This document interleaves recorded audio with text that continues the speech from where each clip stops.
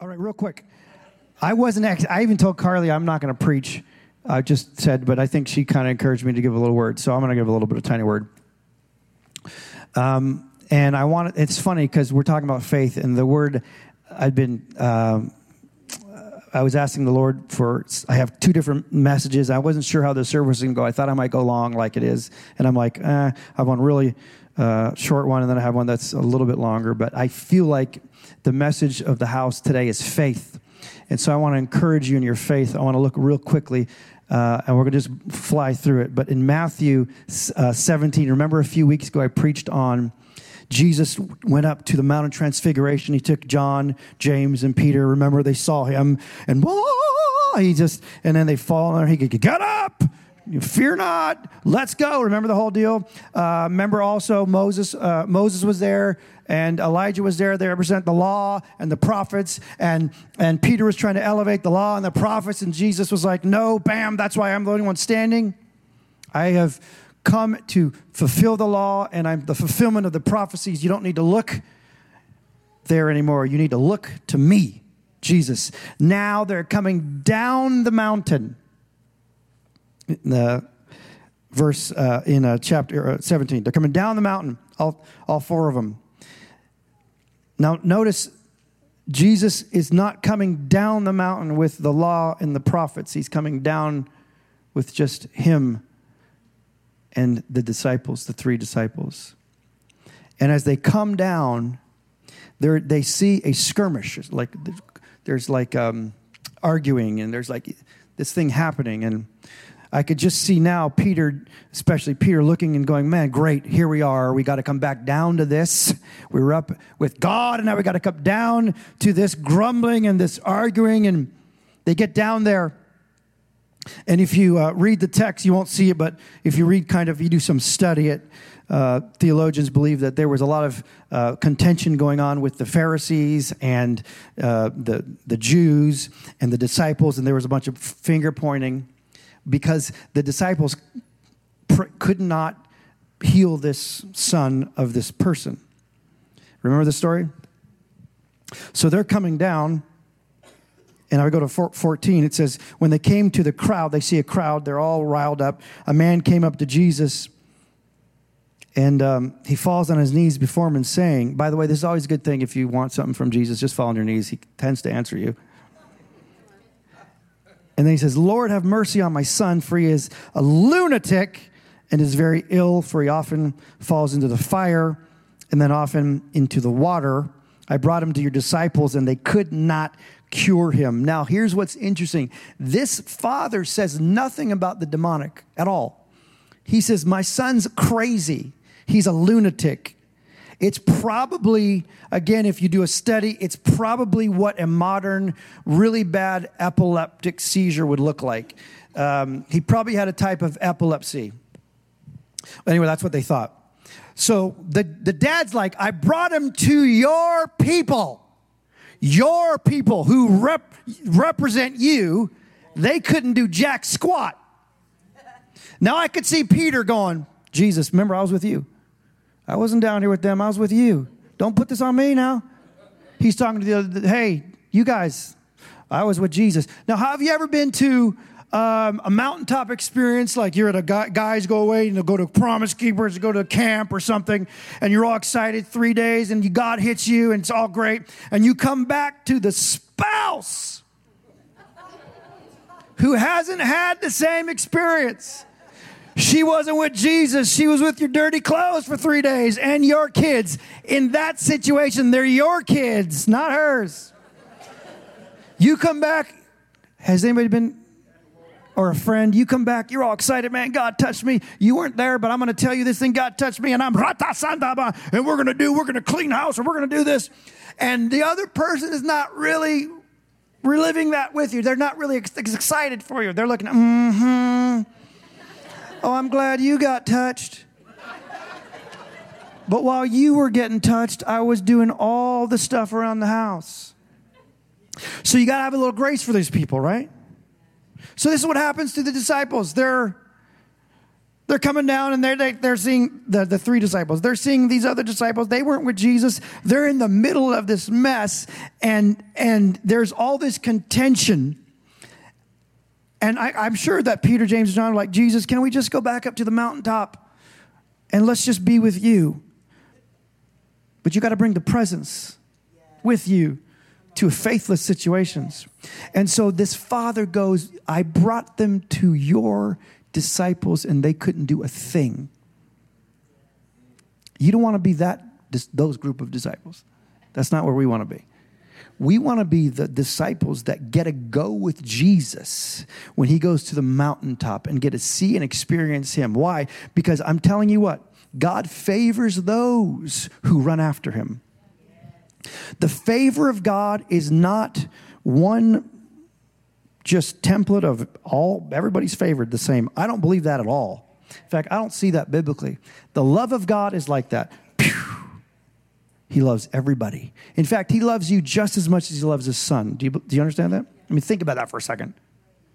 God the Father doesn't love Jesus any more than he loves you. But he favors those who run to him and want intimacy with him. Look at Mary and Martha. Look at the disciples that get to go with him. John says, I'm the one who Jesus loved.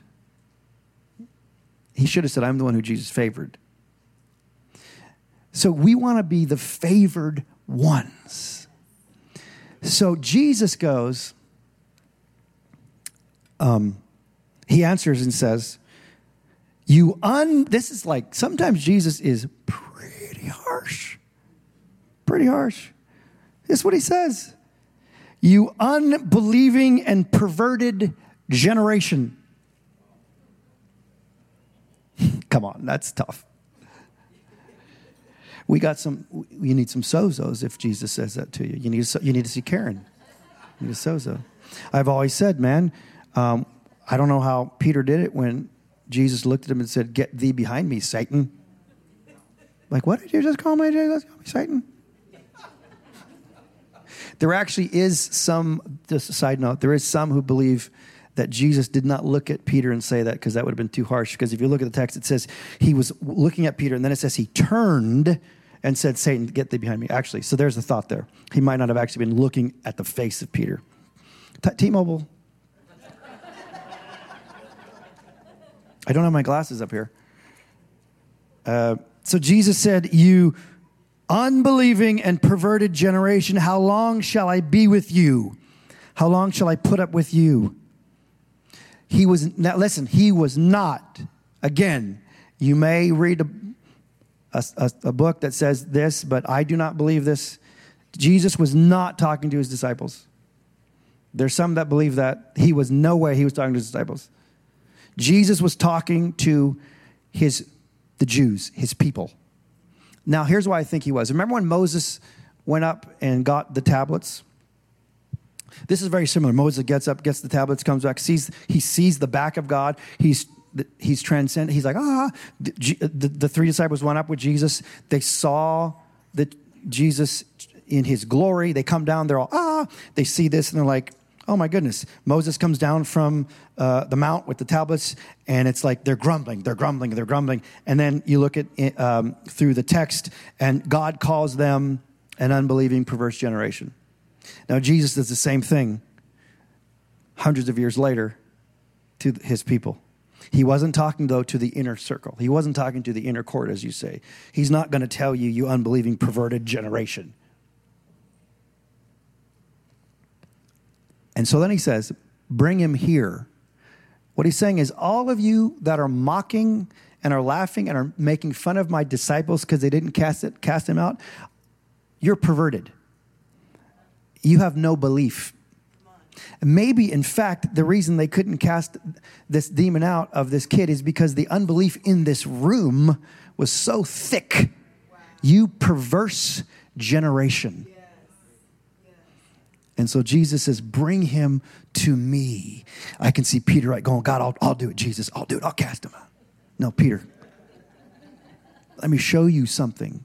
So then Jesus goes, now at this point, there's no mention of demons. Remember, he's just a lunatic who throws himself in the fire. He's sick. Jesus does something. Jesus rebuked the boy. Well, he was really rebuking the demon, and the first mention of the demon came out of him, and the boy was cured at once. Let me tell you something. Sometimes what looks just like a circumstance is actually a demonic attack and a demonic assignment, and you need to take charge, and you need to get that thing out. And we don't talk about demons here, but I'm just telling you, sometimes we go, oh, it's no big deal. It's no big deal. You let your kids do that stuff? It's no big deal. Why is your kid dressed like that? No big deal. Come on, every kid goes through it. Why are they changing their name? It's no big deal. Why are you letting your kid wear a wig, your boy wear a wig and dress like a girl? It's no big deal. It's a big deal sometimes. What this father thought was just an illness, Jesus saw the assignment of the enemy, and he says, demon, come out. I am preaching again. It's like every time I get up here, I start preaching. I want to be a comedian, not a preacher. I'm both. Can I be both? My favorite comedian in the world is a guy named Sebastian Maniscalco. And this guy is so funny. You got to look him up. He's pretty clean. If he's not on one time, then don't blame me. Then that was the one I didn't watch. Jesus was then pulled. This is why I know Jesus wasn't talking to the disciples when he said, "You perverted generation." I'd never call my kids a perverted generation. And then the disciples pulled him privately because they were probably a little embarrassed. And they said to him, why couldn't we drive it out? Well, I think, first of all, they didn't know what to drive out. So Jesus says to them, now these are his disciples who are with him for years. They've seen everything. You think they'd have good, big faith, right? Jesus says, because of, this is New American Standard, closest to the original text, because of the littleness of your faith. He didn't say they had no faith. You have to have faith to be saved. I mean, to be a Christian, you have to have faith. But because of the littleness of your faith, you couldn't do this. And he says this, now the famous verse. Understand, he says this before he says this. And truly I say to you, if you have the faith the size of a what? You will say to this mountain, move from here to there, and it will move, and nothing,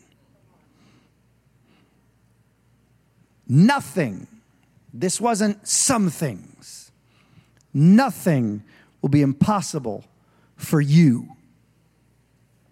Don't read the next verse, which says, this kind does not come out except by prayer and fasting. That's not in the original text. That was added as a work. Jesus never said that. He said, if you have faith as a mustard seed. Now, why mustard seed? I was thinking about this. Why didn't he say bird seed? Right. Well, bird seeds get eaten up, and that's a stupid analogy, bird seed. What about apple seed? What about whatever seed? He said mustard seed. There's a couple reasons. One, that's a very common tree or plant. So they understood that analogy, and it's very small. So here, listen to what he's saying here. You had some faith, but your faith wasn't even as big as a mustard seed. That's what you're saying. You can go through life with this smaller than faith mustard seed if you want, but you will not be able to move in the places I want you to move because you will have unbelief and doubt in the place of faith and trust. And here's another thing about the mustard seed. The mustard seed is the starting point. He's saying, if you have this little, you can move this thing, but we don't stay here. You know, the mustard seed turns into one of the biggest trees or plants. I don't know if it's a tree or plant, but it's huge. It's huge. And he says this, you can move a mountain. Now, listen, he wasn't literally saying you could move Mount Charleston. Let's not be idiotic, okay? It's not like you can literally pick up Mount Charleston and move it. No, that's not what he was saying. What he was saying was the circumstance that you face. Listen. The greater the circumstance, the greater the faith. So as big as that Goliath is in your life will be the requirement of faith you need to move it. And you can start with that much. That's all you need. Now, here's what I don't want you to hear. There's no condemnation if you have prayed and believed God for things and they haven't come to pass. This is not condemning you. To say, oh my gosh, I didn't have a mustard. I did not say that to you. That's between you and the Lord. That's not what I'm saying.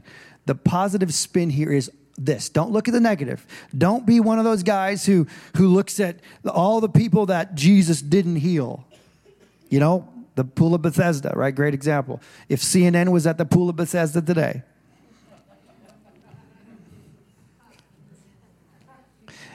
and they saw Jesus just heal the one man who he healed. Remember the guy said, I can't be healed because nobody lets me into the water. When the angels come and stir the water, nobody lets me into the water. And Jesus is like, dude, I'm standing right here. You don't need to get into the water. You don't need that formula. You have me.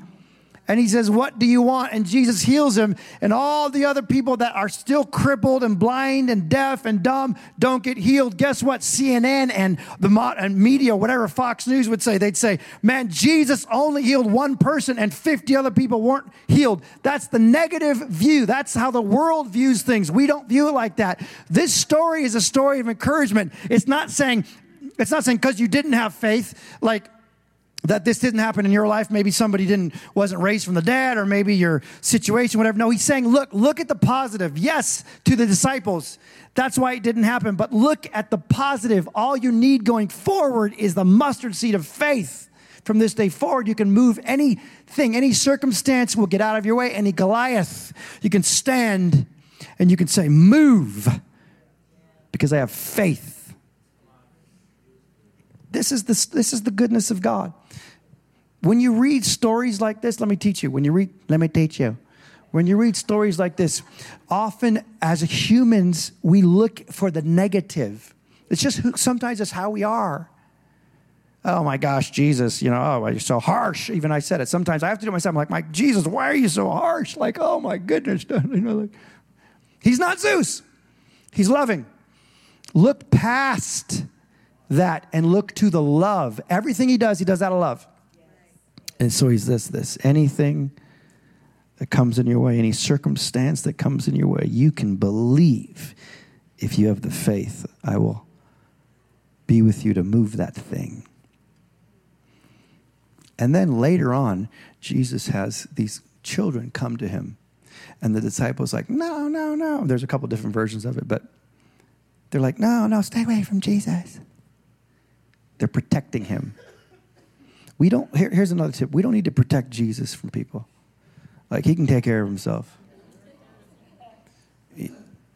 It's like we don't need to exaggerate what he did.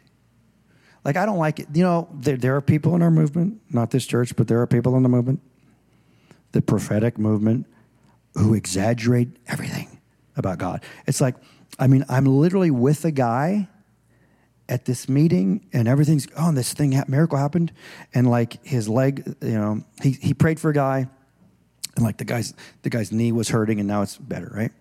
So then when I hear him relive the story, it's like he has to exaggerate the story to make God bigger. You don't have to make God bigger. No, I've heard stuff like this. I've been with guys, and I'm like, what are you talking about? He's like, well, we had a great trip, man. I prayed for a guy. Remember, I'm standing right next to him. I know what he's saying. I prayed for a guy, and it goes from, man, his knee was a bum knee, and now I can, to, man, there was a guy without a leg that I prayed for, and I saw the leg grow back. And I'm like, you liar. Has anybody been around a guy like that? Anybody been that guy? You don't need to do that. You don't need to make him famous. He's already famous. Anyway. What? So anyway, the children come to him and they're like, get away from me. And he says, hey, guys, if you want to enter into my kingdom, you got to have faith like a child. You know why faith like a child's cool? Because they believe anything. Sometimes it's not good. That's why you're like, stay away from the stranger. Stranger danger. They believe anything. If my little kid, now they get older, they get jaded, they get a little bit more like, they're 13, 14, 15, they get a little bit like, I say something, and they're like, well, so-and-so's dad said this.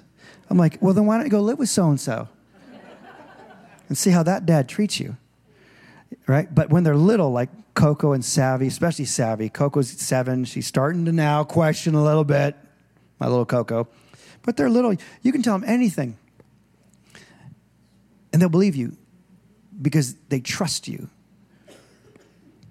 Daddy, can I eat this? No, you can't. Why? Because it's poison.